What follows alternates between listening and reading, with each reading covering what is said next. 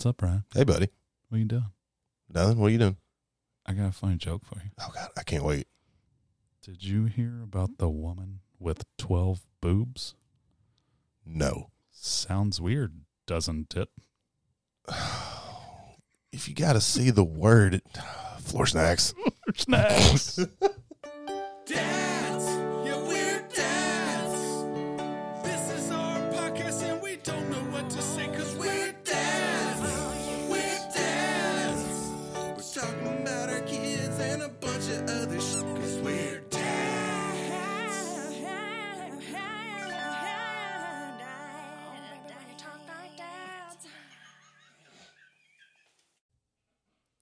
What we got going on today, Brian? Man, I'm excited. We're going to have our first interview with a buddy, a longtime comedy buddy of mine, Brandon Gibson. Funny dude. Been out in Hollywood for a while, living that life and booking stuff and getting on stuff. And I got a lot of stuff about Hollywood to ask. I think probably most people don't really know how that kind of stuff works, like the Hollywood stuff. I know, I don't. Yeah. So definitely got some questions about that and all the stuff he's doing. And So this is he's a legit Hollywood actor. yeah. Why is he on our podcast? Because It's because you know him. well, he owes me a Sitting couple next to- favors. Sitting next to royalty over here. Yeah. I know a guy that was in a Dunkin' Donuts commercial. All right. I am very excited to talk to him. And besides being very talented, very funny, he's also a fantastic dad. Like, he's such a good dad. He not only loves his kids, but he's the good kind of dad, you know. All right. Well, I'm excited. Yeah. Let's get this going. Let's do it. All right, dads, I'm very excited to bring one of my dear friends in comedy on. He is out in LA now doing the actor life, and he just booked a reoccurring role in a new show that Jason Bateman is producing, which is super sweet. Can't wait to hear about that. He's got a reoccurring role in a podcast called Exeter, which I didn't even know that was a thing. I can't wait to hear about all that stuff. Guys, dads, please welcome Mr. Brandon Gibson.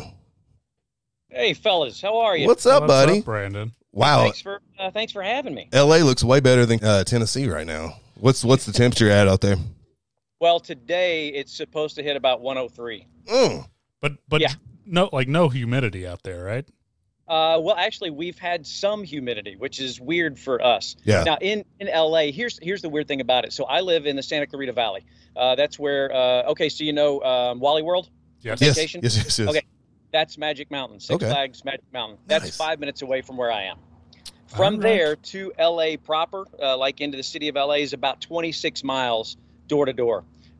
In LA, it could be 85 degrees. It'll be 102, 103 here. That just because different. we Wow. live in a valley. Right. So when heat comes in, it just sits on top of you.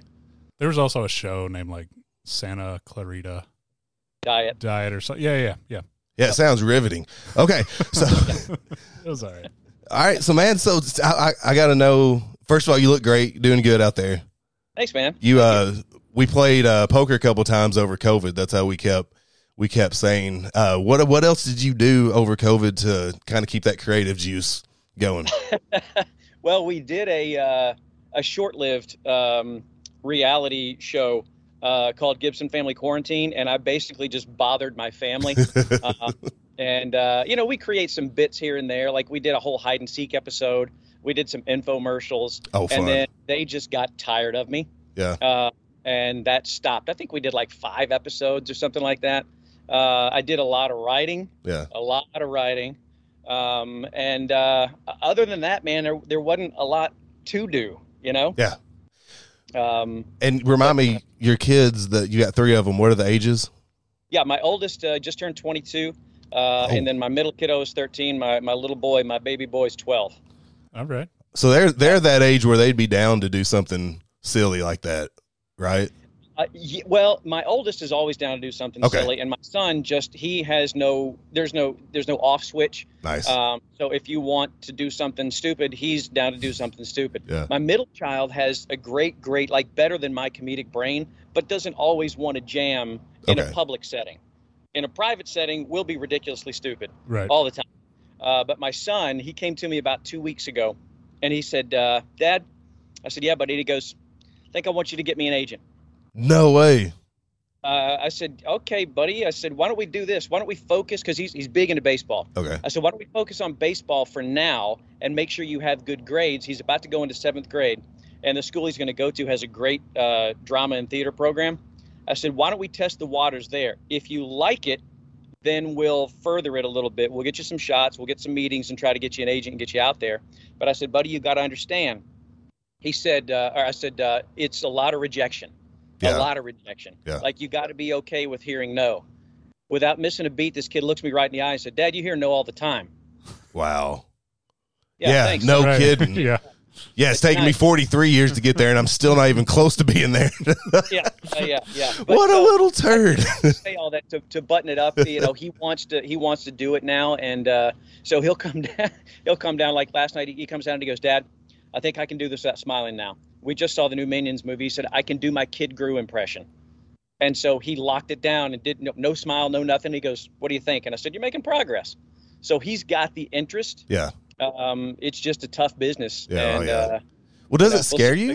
Does it scare you at all to think about him going down? Because, I mean, you know how rewarding, but like you said, also frustrating to the point of depression and everything else. Like, does that stuff scare you? I mean, you know, to an extent, just because I know that it comes in waves. Yeah. You know, I mean, it's not like you get a couple of shows or you get a couple of commercials and all of a sudden you're on top of the world and you're the next big star. I mean, right before, like in 2017, I booked 4 TV shows and 3 commercials, right? I mean, just like bam, bam, bam, and within 2 months' time. After that, I didn't even have another audition for 5 months. Wow. So that the financial side of it scares me for him, and also the emotional side and the frustrating side and the wanting answers to why but not getting those answers. That kind of scares me for him. Right. You know? But at least he'll have somebody there that at least knows and relates and has been through it too. So for whatever that's worth. Yep. But yeah, I mean, I'll support him. That's the biggest thing. I didn't have support. Yeah. I started off stand-up. I was 14 when I did my first stand-up show. You know, by 16, I had a TV special, or my first TV appearance doing stand-up. 18, I had my own Showtime special, but I had zero support. It was all because I wanted to do it. And, you know, why don't you be a youth minister? Uh-huh. Yeah, that's what I got. Now, was your special at 18, was that just for stand-up? Yeah, Showtime. That was when, but that was at a time where it was the big comedy club boom. Yeah, so there was right. a comedy club on every corner, you know, just like there are Starbucks out here, one on every corner. There's a Starbucks inside a Starbucks here. So there were, so that would have been, you were 18, so it would have been the late 70s? No, it was, let's see, I think it was 80. No, I'm sorry, it was 91. Okay, so yeah, that was the boom. That was the late 80s, early 90s. That was the comedy club boom. What got you? Yeah, man. I mean, everybody, it was easier. It was easier to get a special back then. What transitioned you into more of acting roles?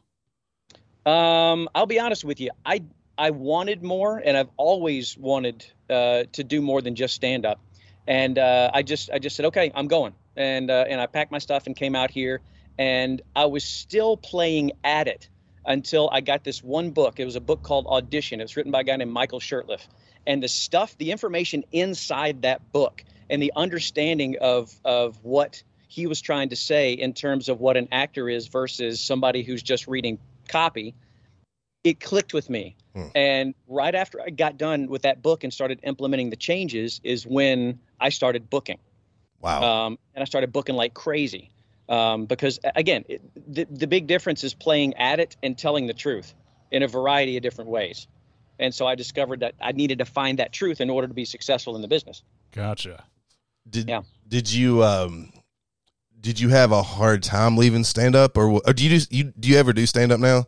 No. Okay. I did what I call my retirement special in 2011. It was a Comedy Central special. And I did it at when I said I started when I was 14. Mm-hmm. We actually did the special on that stage. It's not a comedy club anymore. It closed down as a comedy club in 91, but it stayed open as a bar with a concert venue.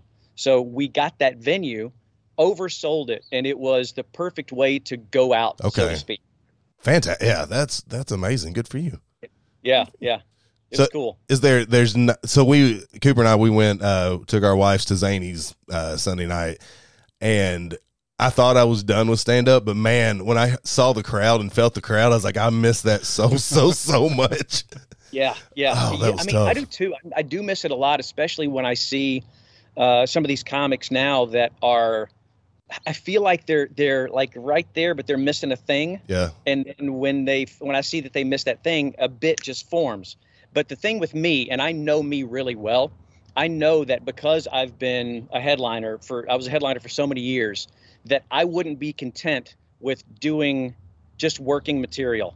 Yeah. And I wouldn't be I'd have to work it for a purpose, whether that purpose was to do another special or to go on the road again. I wouldn't be satisfied with just doing it to scratch an itch. You know what I mean? Yes. I found during COVID, or right after things went kind of back to normal, I felt the same way. I was like, I told Ashley, I don't, as much as I love doing stand up, I don't have the desire to go sit in a crappy open mic for a few hours just to try to make a joke funny. Like I don't have that drive anymore. No. I mean, there's so many other people doing it, especially in LA, man. Oh, I mean, yeah. listen, the stand-up climate out here is you got people that crowd these open mics, and I would never do an open mic out here just because people crowd it with the same tired 5 minutes just trying to get a new commercial agent. I've heard that. I've heard people say that. Bringer shows, which you're never going to, you know what a bringer show is, Oh, right? yes. Yeah. I do not. Do your time. As long as you can bring 10 people, you can have 10 minutes. Yeah. But you don't get a gauge. You don't get a true test of what you're capable of as a stand-up because these people already think you're funny. Yeah. So it's false, and I just don't want to jam in that world anymore. Yeah. I agree. I know having Bo, our son, like I could go sit in an open mic with a bunch of miserable comics, or I could hang out with him. And there's no choice which one I'd rather do. But but you still get that itch every now and again to perform. So I'm glad you're finding such success out there. Like that's good for you, man. That's really cool. Absolutely. Well, the good thing for me is I love improv. Second City alum and the whole thing, and I get the chance to do the improv on a weekly basis. So that's a great way. It was some of the best in the business too. So that's a great way to scratch that itch and get that performance need met without having to work material, because improv, you just, whatever you want to do in a moment is done. Yeah. Well, so before we started this, I was looking for something new to get into, and I'm still planning on going down to Third Coast to do their improv stuff, because it was the exact same thing I told Ashley. I was like, I'm not going to sit down and take a month to write 10 really good minutes. I could do that, or I could go create something in the moment for everybody to enjoy and then not have to worry about it again. Like that, I knew immediately that that's the direction I wanted to go right now. Yep. So and I would recommend it too, man, for sure, because that's what really helped me flex as a stand-up, is getting into improv. Too many stand-ups, especially now, they're afraid of the crowd. And they'll just do their time, scripted, and they don't dance in the crowd. Now, when I would do a headline set, 45 minutes to an hour, I would spend 15 minutes in the crowd, because that stuff you cannot write. 100%. No matter how much you sit down and type or write, whatever, however you write, you can't write the stuff you get organically from the crowd. Nope. And that's my sweet spot. I agree. I remember the first time I got to feature, I was like, well, that's not nearly as fun as MCing, because MC, you get to just go up there and talk to the crowd and make everybody feel at home. Like that's kind of my strength too. So I was like, I miss not getting to talk to that crowd. That's man. Yeah. I completely fumble over my words when it's written and rehearsed over and over. I can vouch for that. He does. But when it's like, all right, I'm not prepared, let's go. It's fire. Typically. It's fight or flight, man. That's what it is. And for me, it's the best kind of fight or flight, because you've got to make it work right then and there. Yes. Otherwise, you're falling on your ass. Absolutely. Well, that was one of the best things about doing the comedy bus that we did, was that you're on there for 2 hours. You can't say, all right, good night, everybody. Like, you had to figure out, these people hate me. How do I make them stop hating me? and you did it. We did it. We did it for years, because that's what you had to do. And I've noticed that too a lot with comics now. It's either you don't talk to the crowd, or they're just so awkward doing it. We saw that a little bit Sunday. I felt like I agree. You're just talking to the crowd because you're supposed to. Like, it's not natural, which, that's not some people's strengths, but like, I agree with you, man. When something off in the moment happens, it's the best. Well, I got to tell you, for me, I mean, the gold standard, the guy that I set my tone after as far as crowd work goes is Dave Attell. Really? There's nobody better at crowd work than Dave Attell. And I'll tell you another, Harlan Williams. Yes. Yeah. He's the best. Yep. I didn't know Attell. I've never been. It's so simple and dumb that I heard Harlan do was he said to a guy, he said, "What do you do there, pal?" You know, the Harlan. That was a good impression. Yeah, that's really good. What do you do there, pal? What do you do there, buddy? And he said, "I'm a web designer." And he goes, "Oh, how is that being a spider?" And it's just so dumb, but it's just something that he just jumped off with in the moment, and it was awesome. Oh God, I've never gotten to see him live. He's definitely on my bucket list. I didn't know Attell did so much crowd work. I've never seen him live either, but I've never been necessarily a huge fan. There's another one called Bumping Mics that's on Netflix. It's Dave Attell and Jeff Ross. Oh, okay. And man, if you haven't seen that, do yourself a favor. Okay. Because they bring people up and they do bits that aren't. I mean, it's all right then. Right. Fun. Yeah. Yeah. I've seen a couple of his things that were live. At the moment, of course, it was recorded for me to be able to see it. But it was beautiful. Okay. Well, I'm gonna have to check he's that great. out. Yeah, he's brilliant. Cool. Brilliant at it. Now, one thing that I don't know about you is anything about your wife. You are married. Yeah. Okay. Married. It'll be 24 years this September. I've seen pictures of her. She's lovely. I just have never met her. She's great. She's in Denver now on a work thing for a couple of days. Yeah, my wife tells me that too. Yeah. She wants nothing to do with the business outside of making sure my checks come in when they're supposed to. We may have married the same lady. I'm not sure. Yeah, but I tell you what, if she wanted to, she would be a shark of a manager or an agent. If Really? she knew the business, Yeah. she would be ruthless. Okay. Yeah. Teach her the business then. Y'all could make $1 bajillion out there. Yeah, there's just so much to figure out here. Yeah. And the process here is just you got to spend years in it just to get surface level. Yeah. And learn from people who have been in it for a long time. But yeah, no, she worked for, when we were in Nashville, she worked for Florida Georgia Line running one of their businesses, which I know is one of your favorites. I'm going to let that slide because we're cool. But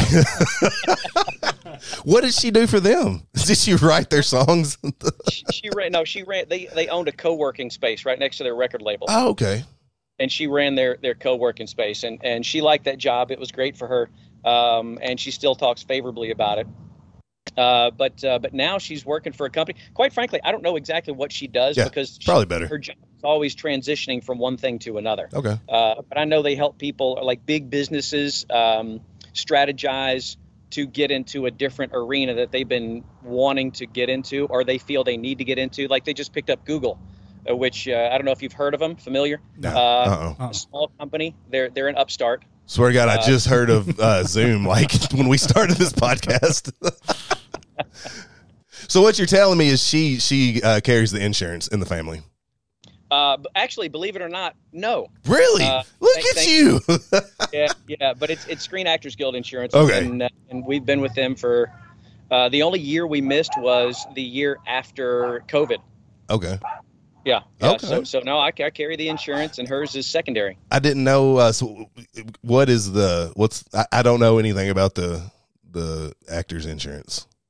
It's the best is really the union guys, the Teamsters, the crew people. They have the best one. It's called motion picture insurance, and theirs is fantastic. Yeah. SAG is, I mean, they're okay, but and I don't mind putting this on record. They've gotten worse, and I'll tell you one of the things that they did. You heard it here first. Floor snacks. Yeah, feel free. So in order to make to qualify for benefits, prior to the pandemic, you had to make a little over $16,000 in SAG wages in a year, right? So pandemic hits, everybody goes locked down, nobody works. In that time, they did not allow any recourse for nobody working, and during that time, they stepped it up from $16,000 to almost $27,000. While nobody was working, they upped it. Yes, sir. Wow, that's the Hollywood elite for you.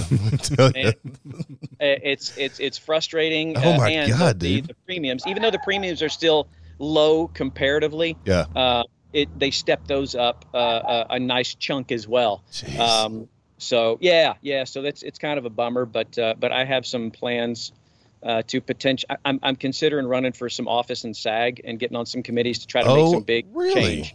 All right, yeah. Good for you. Nice. Yeah. Very, very There's cool. A lot of things that need to be changed, and that's a whole nother podcast. Yeah. But so, yeah, I just want things to be better for the actor, and it seems like things aren't as good for the actor as they should be, and definitely could be. Okay. It's funny because I think people that aren't in the industry hear that and they think, oh, yeah, Brad Pitt, George Clooney, I'm really, really worried about those guys. But like for every Clooney, there's 1,000, just regular guys trying to make a living and support a family in the industry. Well, here's the interesting thing about Screen Actors Guild. It's you can't really call it a union because it doesn't act as a union, because other unions, they try to get their members work, right? Right. Yeah. No, you're on your own. You're on your own, and it's to the limit of your abilities and your agent's abilities to get you into these doors. And believe it or not, only 2% of Screen Actors Guild are what's considered working actors. In other words, they make enough to qualify for benefits. Wow. Only 2%. Of that 2%, about 0.6% are household names like Clooney, Pitt, Charlize Theron, those people like that and have heard of. The rest of them are schlubs like me, just trying to get from gig to gig. Man, you've got a better shot at making the NBA than you do as being an actor, right? And I've seen you not play ball, but I've seen you walk. And you're a Florida fan. So. Are you from Florida? Is that? No, I'm from Memphis. Okay, how'd the Florida thing happen? Quite frankly, when I started playing ball competitively, I was about 8 years old, and Memphis has never been a football town. Yeah. And so I just started picking who I was going to follow based on uniforms, and I kind of liked the Gators uniform at the time. Wow. Okay. That's not as moving as I thought it was going to be.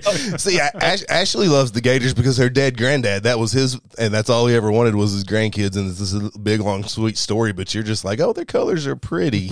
Colors are pretty. Yeah. I also like the Pittsburgh Pirates.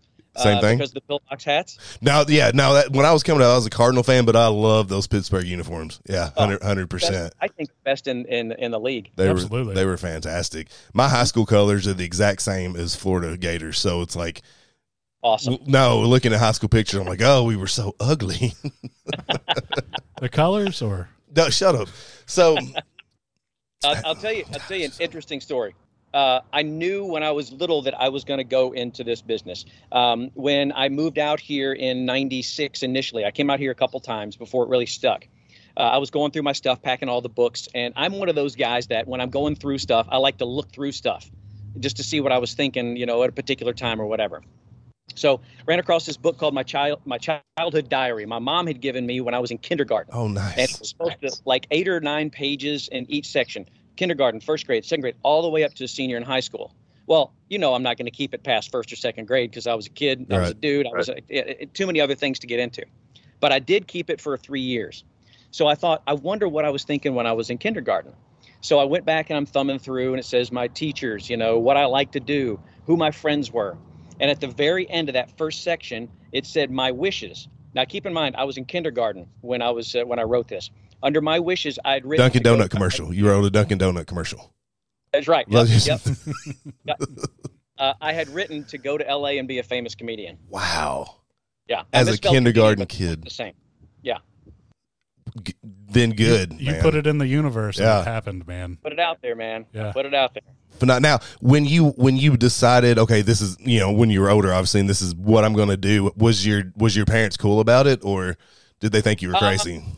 Like anything else, it took them time, because, this, from that part of the country, anything in the arts and entertainment world is like, oh, okay.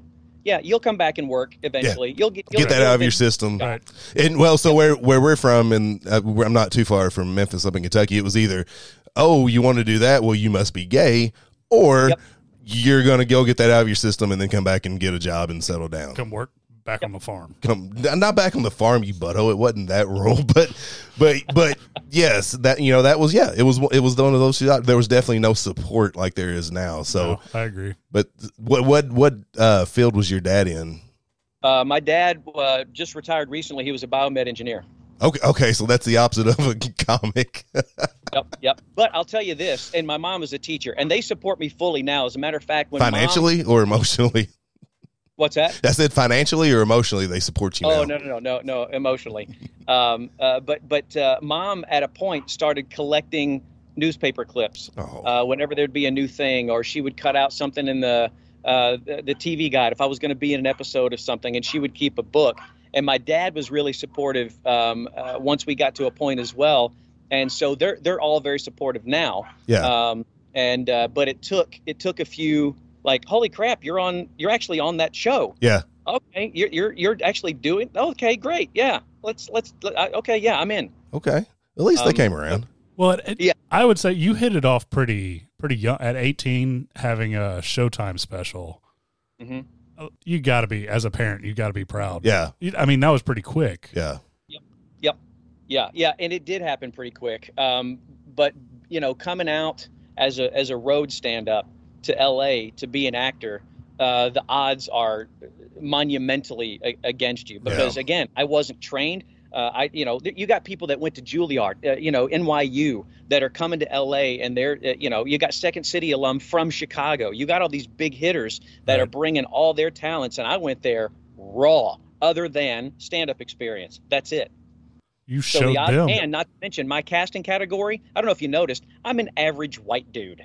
I was going to mention that next. Actually, I had a question about that. So is that, does that help or hinder your roles? I mean, you could play anything, but yeah. On paper, I could play anything, but here's the catch: I'm not goofy enough looking to be extreme character, but I'm also not leading man. Okay. So I'm in a vanilla category. So in order to stand out, I have to do additional things that other people aren't doing. So I've had to get creative in ways that other people aren't even trying to consider, just to stand out in my category. Gotcha. Right. And I've been fortunate, knock wood, I've been fortunate, and I've been one of the blessed ones. I've done over 60 national commercials. I've been on over 40 network TV shows, and I've got a nice body of work to show for it, and I'm not done yet. Yeah. So, I never stopped to hustle, and I never had a backup plan. That's the big thing. I remember moving here. I've got a buddy who's a very 60 number one country song hits, very, very, very successful guy. And we were talking about just the similarities in comedy and music and the industry and everything. And I said, at the time I was driving a truck, I had my CDL. And I go, I'm keeping my CDL just for a backup plan. And he looked me dead. Now, this is like a hardcore, good Christian family man, like salt of the earth dude. And he goes, man, backup plans are for pussies, like that.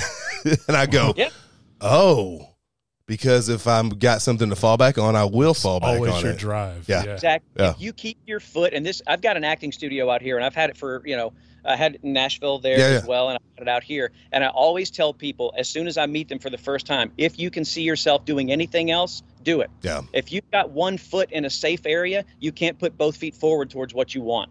Agree. Absolutely. And that's scary, but it's also... It is. Also the truth. Speaking of first times we met, I remember the first time I met you. Do you remember? You probably don't. There's no reason to. I took your tour. Yeah. Richmond had me get on your tour first, and then, as a matter of fact, I was thinking about that today. Gil was super annoyed that I was supposed to meet and sign in at one of the clubs on Broadway. And he was super annoyed that I didn't go there first, as if I had that information. Gil was our bus driver, and he from the back he looked like Emmylou Harris, and from the front he looked like a cigar.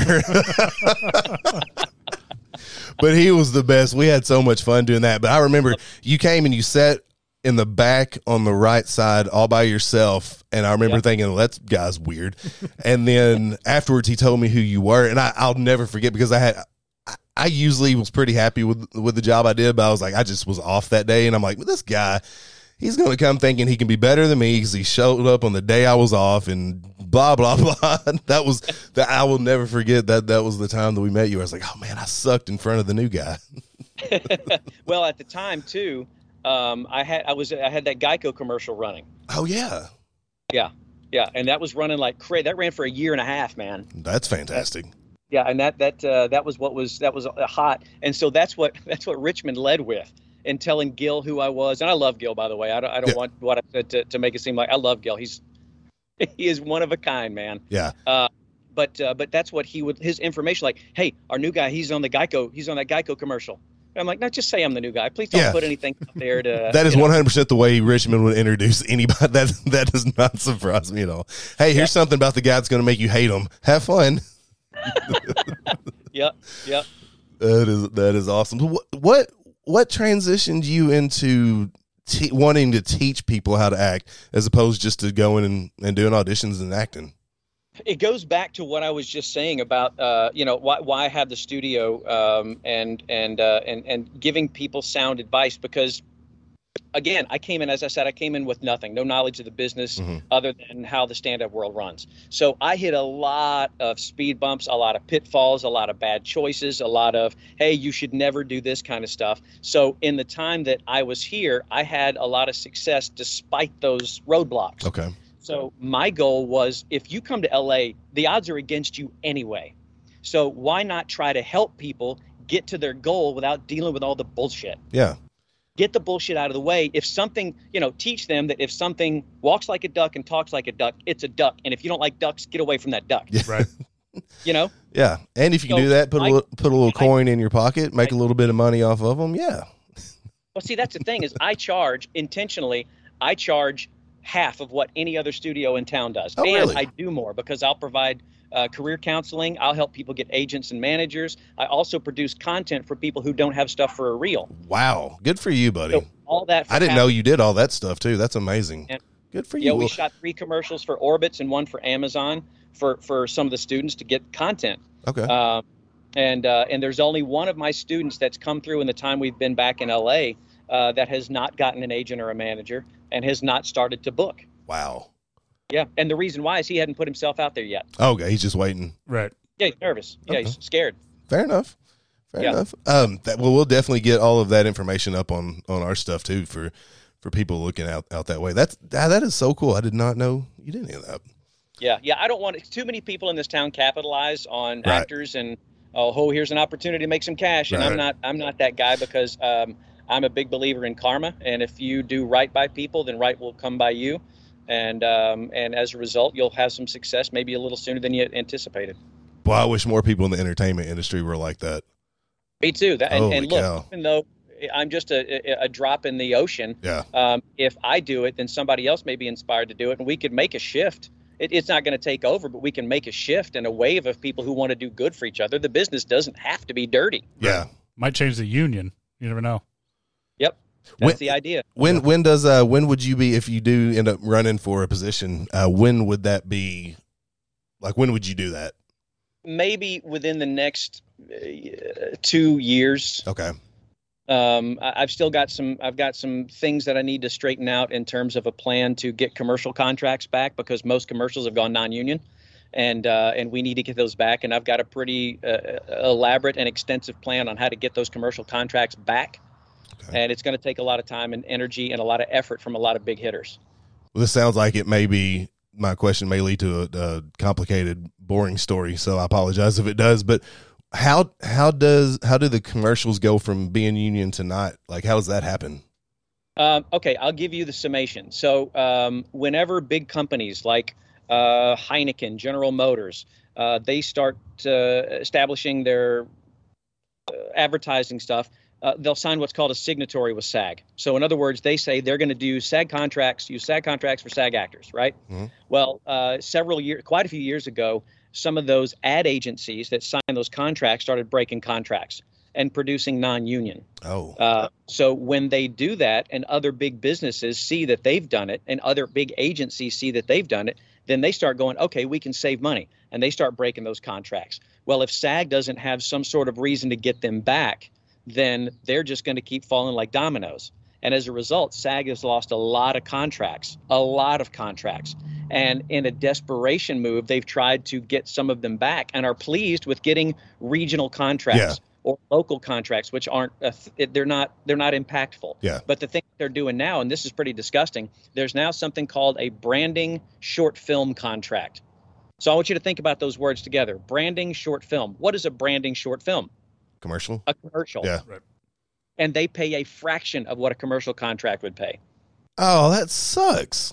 and they're pleased by that, and I am not, and neither are any commercial actors. I started to say that's a lot of people, probably most people start out doing commercial. I mean, that's the only auditions I've ever gone on were commercial auditions. Like that's what you start doing, and then for a lot of people, I mean, yourself, you get a national commercial that pays the bills for a minute to where you can go do some other stuff. That sucks.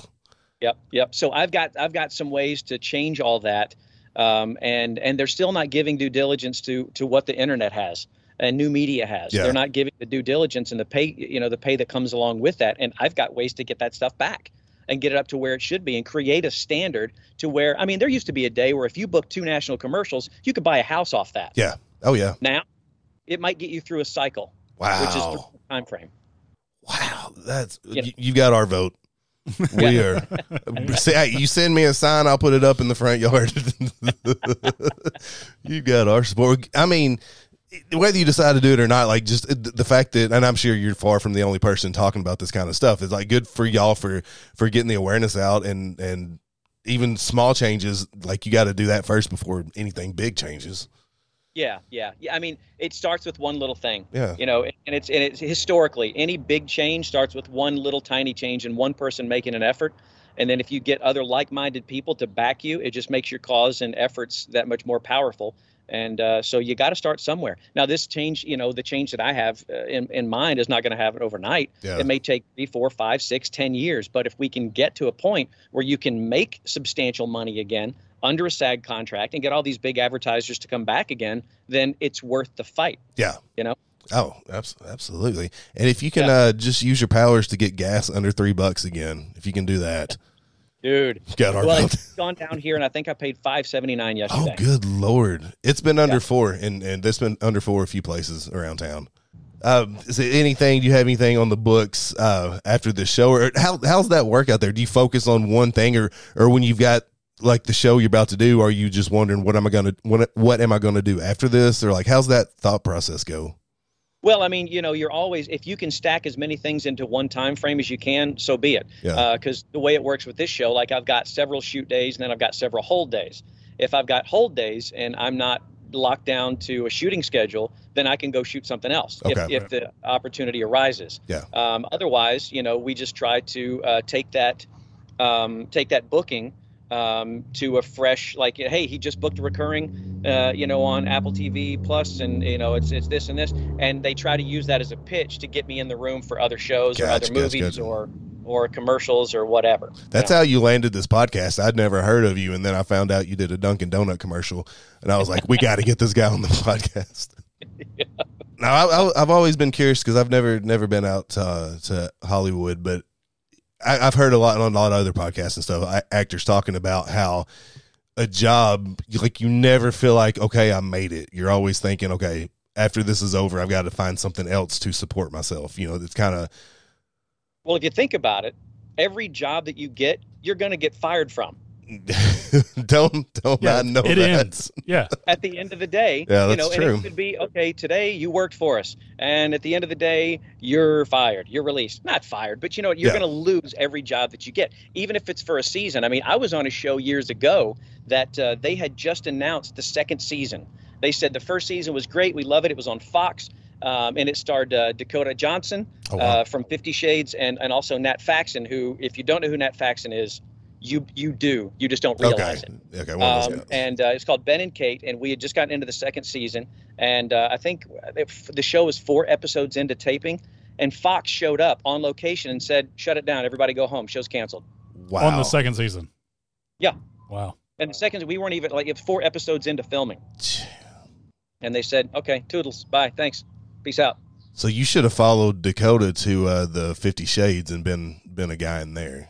I'm not one to tell somebody how to run their career, but that's what I would have done if I was you. Yeah, I don't know if your camera's smudged or something, but this doesn't fit in 50 Shades. Yeah. But that's a very, very, very good point, though. I didn't think about, like, you're going to lose.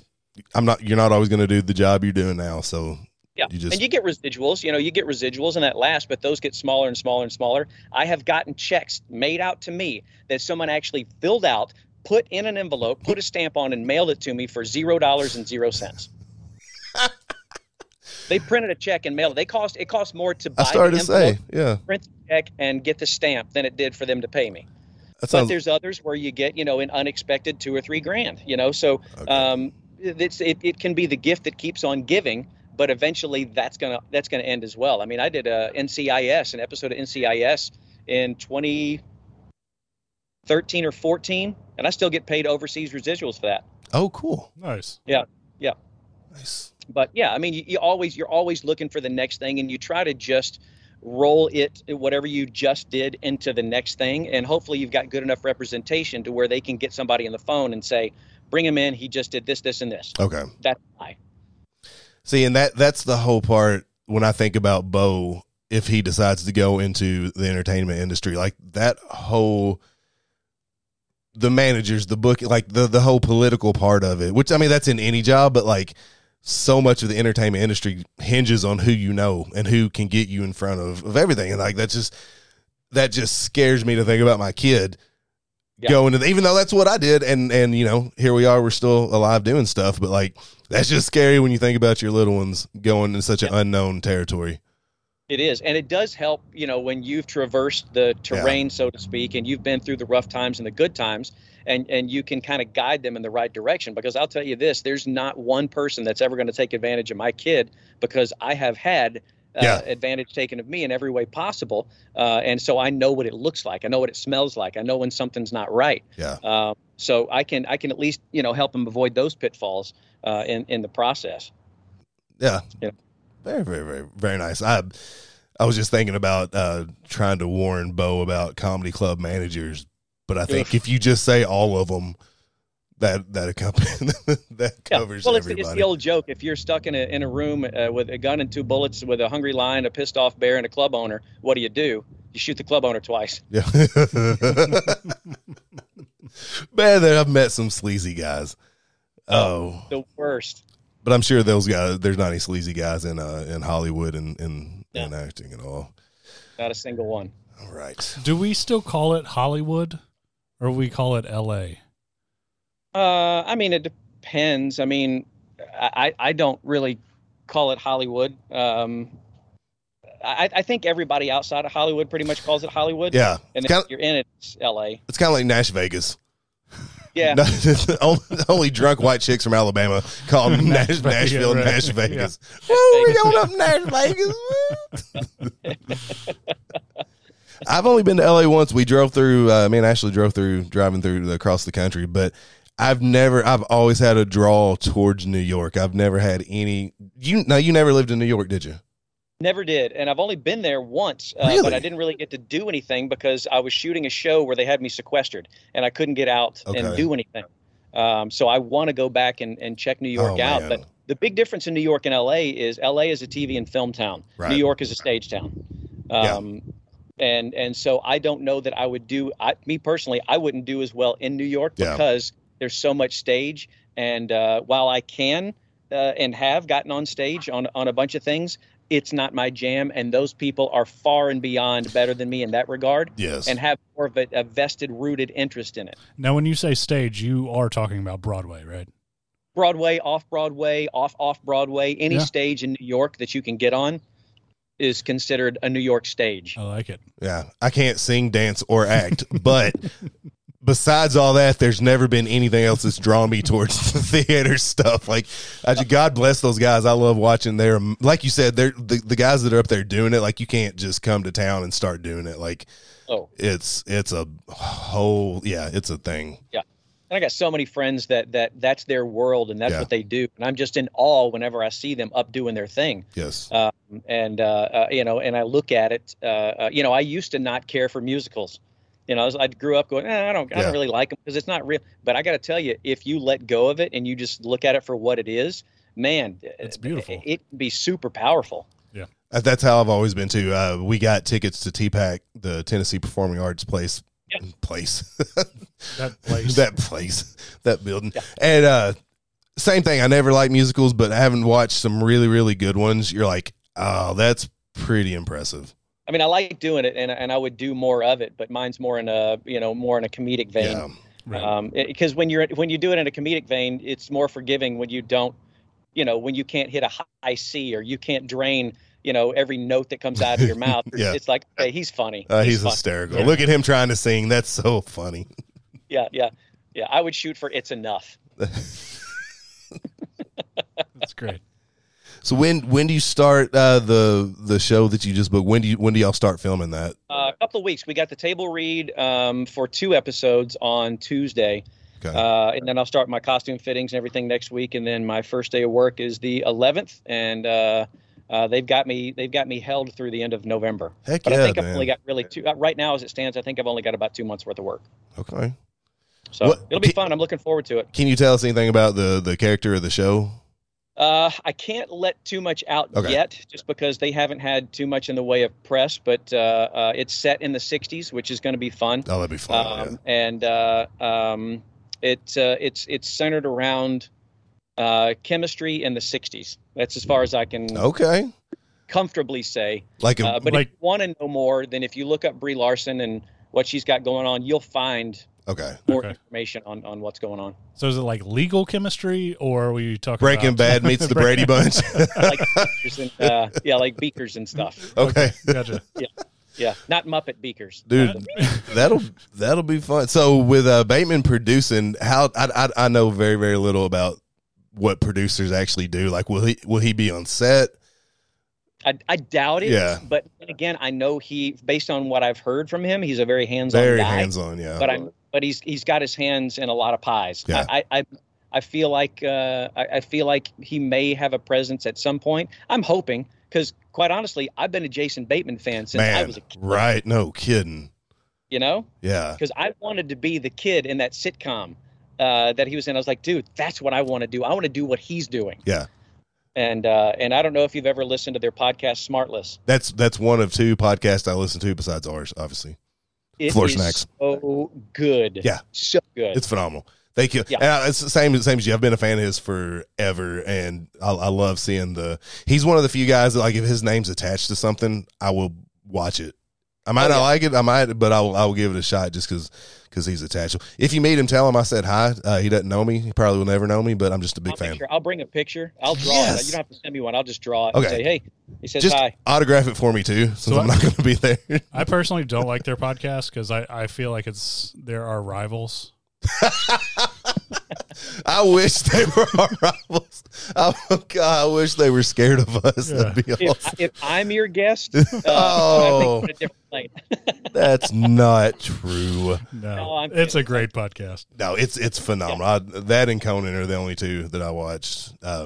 Once we decided to do this, I was like, all right, I should watch some more. And I listened. I'm like, it's going to affect my brain somehow. Like, I'm not going to be able to think of something, or I'm only going to be able to think of what they're doing or something. So I was like, nope, no more podcasts. Yeah. Except for Floor Snacks. Yeah. You also got me to keep you on your toes. That's true. Yeah. Yeah. So it's funny because he's a plumber and I'm a bartender, by day. And somehow we're doing this dad podcast with a bunch of other funny people.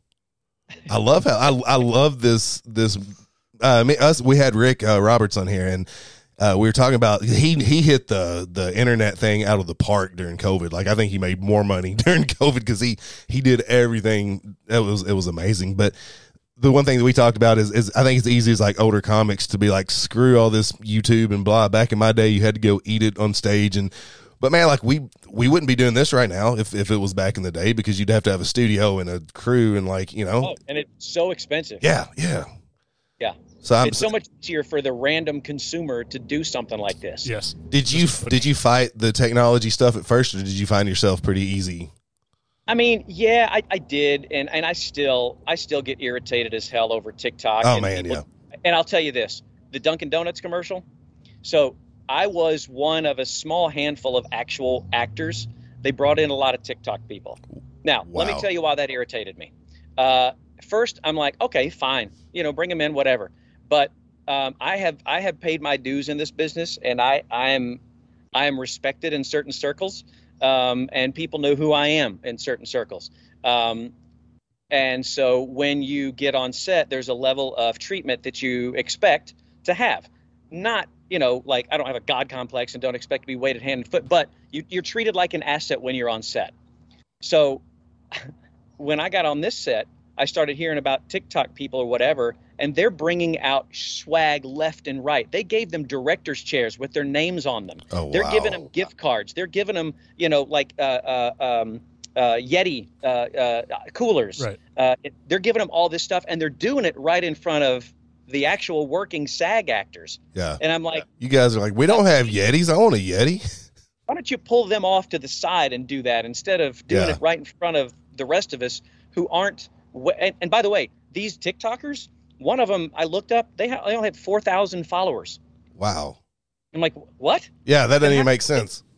And now you're in my union. Now you share a vote in my union. So are they actually a part of the union? They are now because Really? they got Taft-Hartley'd in, which means they allowed them the opportunity to be in the union. Now they just have to pay their union dues, and they have a SAG card, and their vote on anything counts just as much as mine does. You need to get on the board, and Yeah. It's the idea. I want to make it. We just told him something new he'd never thought about before. I should go run for the office. Yep. Bad. Good luck to you, to buddy. each their own, and I don't wish anybody. I don't want to take any wish for success away from somebody who wants a larger stage. But it's just frustrating when you have paid your dues for 20 years, and you're seeing someone who's been in it for 2 seconds get better treatment than you. Yeah. When you've done the dirty work. as well, absolutely. As an outsider, I view those as two completely different lanes. Right? There's TikTok, and then there's acting. Yeah. And like, stay in your. I'm fully on board with you, man. Yeah. Well, that's the thing I noticed with a lot of people that are doing stand-up, like headlining clubs, as seen on YouTube, as seen on TikTok. And like, again, I'm not, if you can get on stage and do an hour and a half of good material, then more power to you. But like, there's that part of me is like, to get my first 10 minutes, I probably spent 6 months just eating it on stage until I figured it out. It's hard to. But on the absolute flip side of that is there's been a lot of funny stuff that I've seen on TikTok and YouTube that made me laugh, and I wouldn't have laughed had it not been a platform. So like there's a lot of content, but I think it's like you said, Cooper, just keep it separate. Well, I mean, if that's the case, we're on our 7th episode. Mm-hmm. I'm gonna start making national commercials. I've put my time in. Hey, Subway, I've got a podcast. I think you should respect me. I've got a decent background too, okay? Yeah. And and I get tired of, or I used to, back in the day, when you find people that knew how to manipulate the internet because it was still fairly new into getting themselves success for no reason, because there are certain comics out there that knew how to use the internet to their advantage and ended up getting name recognition, but are not funny. And I don't want to mention any names, but Dane Jerry Cook. Seinfeld. You Dane can Cook. mention that name. Yeah. I mean, Jerry paid his dues. No, Man. no. To pay He's his a dues, comics even though comic. I hated his movie Comedian because it wasn't based in reality for somebody like us. Hey, I think we're going to go do Letterman tonight. Oh, you are? Yeah. Is that what you're going to do? Going to work some time at Letterman? I think I've got a new joke I want to go run by Luno. I think I'll do. Hey, Jay, can you bump Mandela? I want to come by and do a new joke. Yeah. Let me call Larry David, see if he likes this bit. It was an entertaining show, the Comedian was, but not like, especially for somebody that's not on that level and living in Nashville too, watching these guys in New York just bop around. We'll swing by the cellar. Oh, why don't you just shut up, Jerry Seinfeld? Yep. Just pop in the cellar. Yeah. Just gonna pop in and just go up. But anyway, you're about to make fun of Dane Cook. Go ahead. No, I just that's about as much respect and attention I want to give Dane Cook. Okay, fair enough. I don't like him. Apparently, loud equals funny. Yeah. And finding ways to get people to manipulate the internet to make you look good, even though you're not good. Wasn't he also a joke stealer? There were allegations. Yeah. Yep. Notorious for it. If you ask most comics, they'll say, at least of a certain age, of a certain demographic, they'll say, he. So my wife and I almost didn't make it because early in our relationship, she told me a Dane Cook bit. Oh. I'm like, wait, whoa. And I say, what now? And she goes, yeah, I love him. I'm like, all right. So now she at least knows not to bring him up. Yep. But he did, but at the same time, you play by the rules that are there. And if you can, I don't hate a person for being successful in a way other than how I did it. It just, like you said, when it's new and it's getting manipulated and I mean, but a lot of people did that too. It wasn't just. Well, I think too, like when you look at, because the idea, obviously with a lot of us, you start at one place to get to another. You want to get into TV and film and stuff like that. And you see how long he lasted in TV and film. Right. Yeah. And he was relying on something else, not necessarily his name recognition. Right. Yeah. It wasn't his talent. Yeah. Nope. Yep. Yeah. And I'm like, like I said, and I'll say it again. I don't wish anybody, ill or not to have success, because whatever your dream is, by all means, as long as you're not hurting people and you're entertaining and helping the world, then by all means, go get it any way you can. Right. But I just don't have respect for somebody who did that when I spent 15 years on the road doing one-nighters for people, and making $150. Wait, you made $150? How did you make $150? That was in the comedy club days. Okay. Comedy club boom days. Yeah. I mean, I made as much as, not to brag, $600 in a week. That's not bad at all. Yeah. I remember when I first started, there was some comic around town that had been out. He kind of started really, really quickly and got in underneath like a record company or something. So they just like wrote him an hour of material and started, putting him out there and everything. And I remember on the Nashville Comic Forum, he said something about, they gypped me, like $800, blah, blah, blah. And we're all like, whoa, you could have made $800 telling jokes? What are you complaining about? We'll sign up. They can treat me however they want if they're going to give me $800. Are you serious? Yep, I'll give you a sponge bath on 60 Minutes for $800. Yeah, I wouldn't be nearly take $800 to do it. I'd do it for much less than that. But so we lost the Dane Cook crowd. Who else do we want to lose today? What about Bill Cosby? What's your thought on Cosby? Oh, boy. Oh, what a true gem in society. Man. Am I right? You know what's sad? What's sad about him is to this day, he is the best. I saw him at T-Pack, and he's the best. And he was 112 years old. He was the best comic I've ever seen. This was obviously before everything came out, but like, it sucks that people got hurt. It sucks that there's such a big part of American entertainment history, like a huge part that's now tainted with that. The whole situation sucks. Yeah. Well, I'll just say this. One network that's out there, a TV network, is called TV One, and I've done some shows for TV One, but they're still playing Cosby Show episodes. Really? Like, wow. Shame on you. What are you doing? Like, and it's an urban network too. And so they, they promote, which is awesome. And I've had a great time on every set that I've been on of theirs. But man, you're still playing Cosby episodes? Like, have you seen a home screen or a newspaper in the past 18 years? Just maybe Google what the cast is up to now. I wonder what that demographic they're going for and is watching. Watching. That's a good question. I bet like really old people that grew up don't believe it. Or it's fake news, right? Or kids that don't know anybody. I don't know. It's such a good show too. It is a great show. And by the way, I don't know if you noticed this or knew this, but do you remember what he did for a living on that show? He was a doctor. Oh. And do you remember where his office was? In the basement of his house. What did he do? He was a doctor, and Claire was a lawyer. He was a baby doctor. Oh, that's right. He was a what doctor? He was a baby doctor. Oh, and we learned on our second episode where babies come from. This isn't good. Yeah. This is not good. Baby doctor in the basement.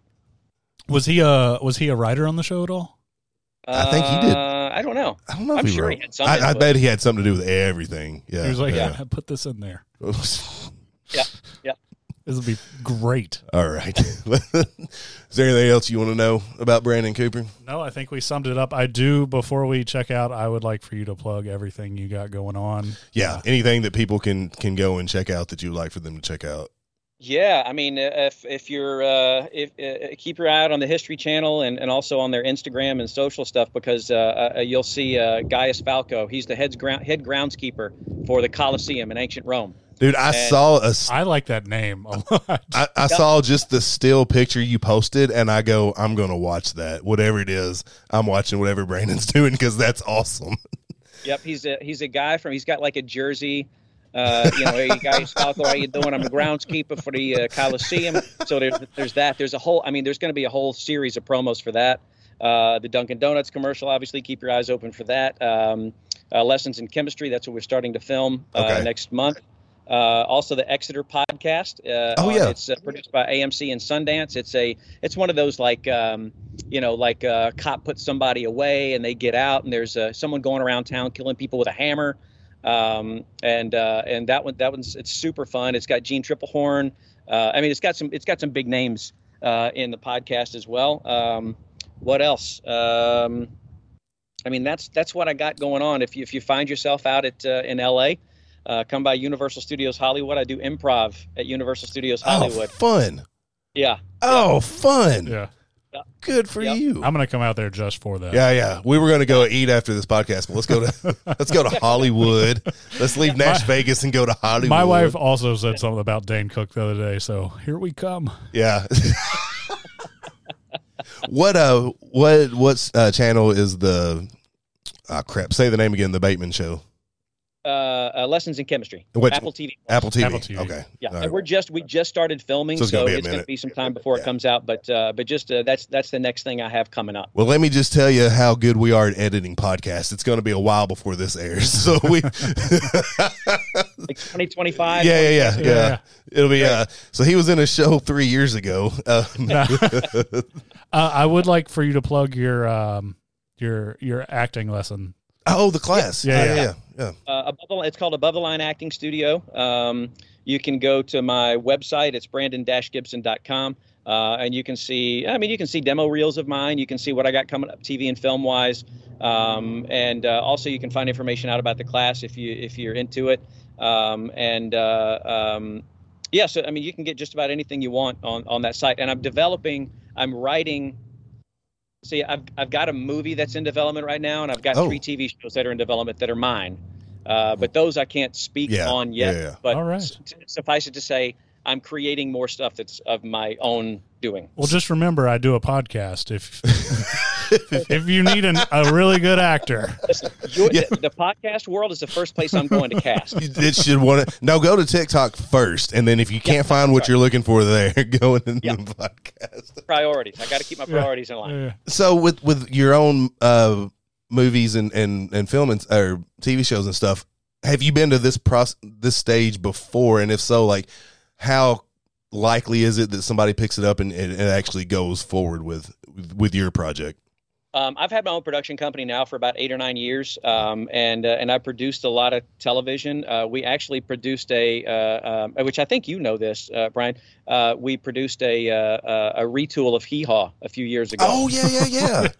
Yeah. All right. Yeah. Oh, I'd forgotten about that. But never any teeth sunk in because there were a couple of network heads that cycled out, and some network heads were into it, and then they cycled out and went to another network, and the new one was like, we've already got something like this, or we're doing another thing or whatever. So, to say, is something going to land? Is something going to bite? Ideally, what you want is if you produce a pilot, you want you want it to be on somebody else's dime. Yeah. And if they like the pilot, you want to be able to go for a season. And if they like that season, you want them to go for a second season. So, it's a big world with a lot of big names creating a lot of content out there. But the good thing for guys like me is there's so many new places to take this content. Yeah. So we may not get as much money as like, a CBS or something like that. But like, Roku has a bunch of channels. Absolutely. I know one guy I'm talking to right now that owns 6 TV networks that are smaller networks, but he still offers anywhere up to $350,000 to $400,000 an episode. Wow. That's great. Yeah. Yeah. So there are a lot of resources out there if you have the right content for the right person. You should do that one. You should do the $400,000 one. That's the one I think you should do. All right, let me write that down. Yeah. Tell him you know a podcaster that signed off on it. Yeah. Well, what's funny is we bought a new TV a couple months ago. I didn't even notice it had its own live TV built into it. It was like Samsung's. Samsung? Yeah. And really? And I was just scrolling through it, and I was like, man, here's these secondary people off like a reality TV show I liked now have their specifically owned station. Okay. It's like, wow, you're not even that. You were just okay. Yeah. You just remind me that we're paying more now for all these streaming than I was for Dish Network 10 years ago. Streaming is the way to go, man. Yeah. Anyway. I wouldn't have cable right now if I didn't need Dodger baseball, because there's only one cable service out here that offers Dodger baseball, and you get every game. So I keep it just for Dodger baseball. That makes sense. They're not just on like CBS out there. Really? Nope. Oh man, It's too much money involved, right? Oh, that's true. Yep. I forgot. I keep forgetting about money. Money's a big it's a big thing. Well, man, thank you so much for hanging out with us, bro. I sincerely, it's good seeing you again. I'm glad you're doing good. Yeah, man. Are you gonna be back? Play poker with us again? Are y'all are still doing it? Yeah, buddy, we're still doing it. We're 2.5 years in now. That's awesome. It was cool playing poker. Just side note, because it was like all these different people in the industry from all different walks all over the country. Like it was a pretty fun time. And they cheated a lot. We play on Monday nights. We get we got the poker room, my own room, and then we do a Zoom at the same time so we can give each other shit, and it's fun. It's a lot of fun. It was kind of the thing that kept us sane during the lockdown. That's where you get your social interaction, you know. Yeah. So I'm not going to tell my wife that you do it on Zoom, but I'm going to come out there. Okay. Perfect. Yep. We'll keep that quiet. Perfect. Yeah, Cool. nobody. We'll record a podcast instead of on Tuesdays and Thursdays. It's on Monday nights now. Well, man, God bless you, buddy. It was good seeing you. Are you gonna be back this way anytime soon, or are you out there? You don't have any ties to Nashville other than just when you moved here, right? Yeah, that's it. Okay. And the only thing that would bring me back that way is another TV show, or some sort of project out that way. I don't have any ties left over there, and so anything, and it's in if I'm going to be out there, it's more likely Atlanta than anything else. Yeah. You go to Branson and work the bus in Branson, the new bus. I would love to. Just for old time's sake. Gil, coming out of my eyes. We can edit this part out, Cooper. But Gil, our bus driver, Gil, like once every 3 or 4 months, he's like, "Hey, when you coming back?" I go, "Man, I'm not doing that now." Blah blah blah. I go.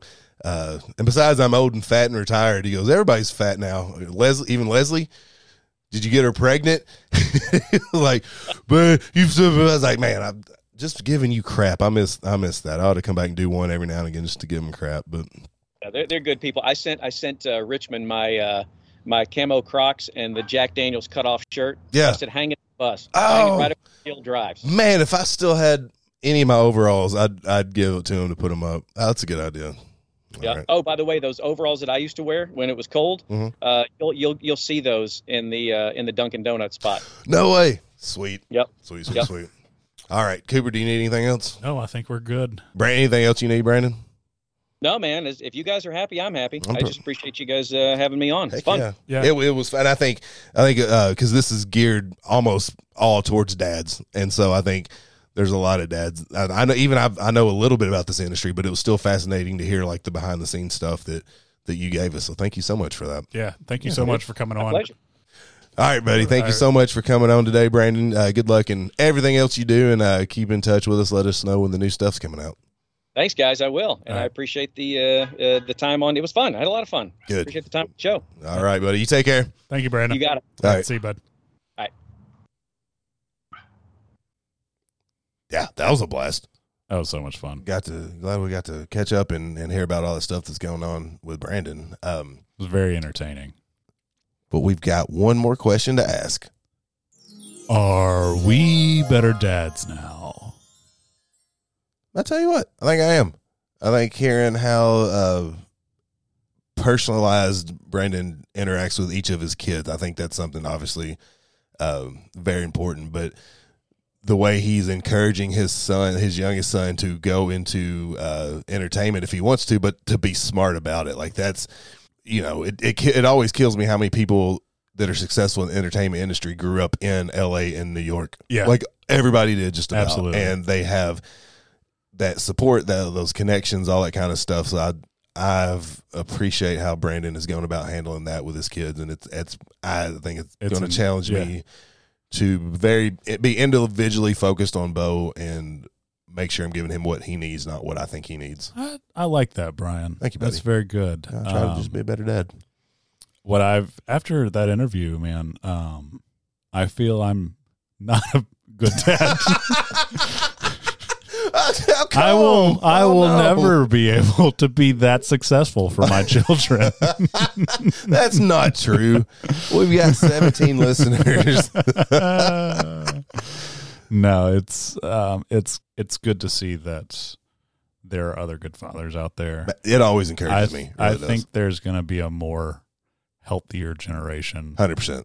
after us. Now we need to get a lot more guys on board like that. But from like the fathers that were before us, man, there's been tremendous hopefully steps. Hopefully this actually the good father thing does work its way down, and then Bo and Ellie's kids are gonna be fantastic. Yeah, and then their kids are gonna be fantastic. I would imagine. I think that's not to get too philosophical, but I think that's the way you change the world. Right, is you set an example, you be a good person for your kids and their friends, and then hopefully it's like a pyramid scheme. They get 12 people under them who get 12 people under them, then the world's a better place. Yeah. Everybody gets a pink Cadillac.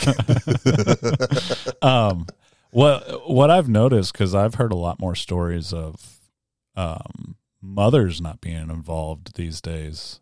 Really? And it's almost like that shifted or something. Yeah. Well, Or they had a hard run. They need a couple they years need a off. break. I agree with you. Yeah.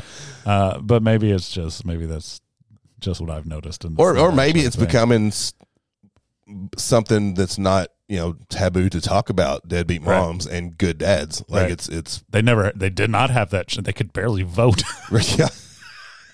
Couldn't get a credit card. What were they supposed to do? They had to stay home and take care of the kids and clean and cook. Let's give them a little bit of a break now. But now I think you're hearing more honest and accurate stories about parenting because of social media, and you get to see, okay, people struggle. Like, I mean, this podcast, like, we talk about the crap, the struggles. Yeah. And you hear, okay. And it's okay. Yeah. It's okay. That's what we're here for. So thank you, Brandon, for making us better dads. Or me a better dad, Cooper. Brian, not me. Cooper. Thanks for showing me the truth. All right, dads. Y'all take care. We'll see you next time. All right, guys. Thank y'all.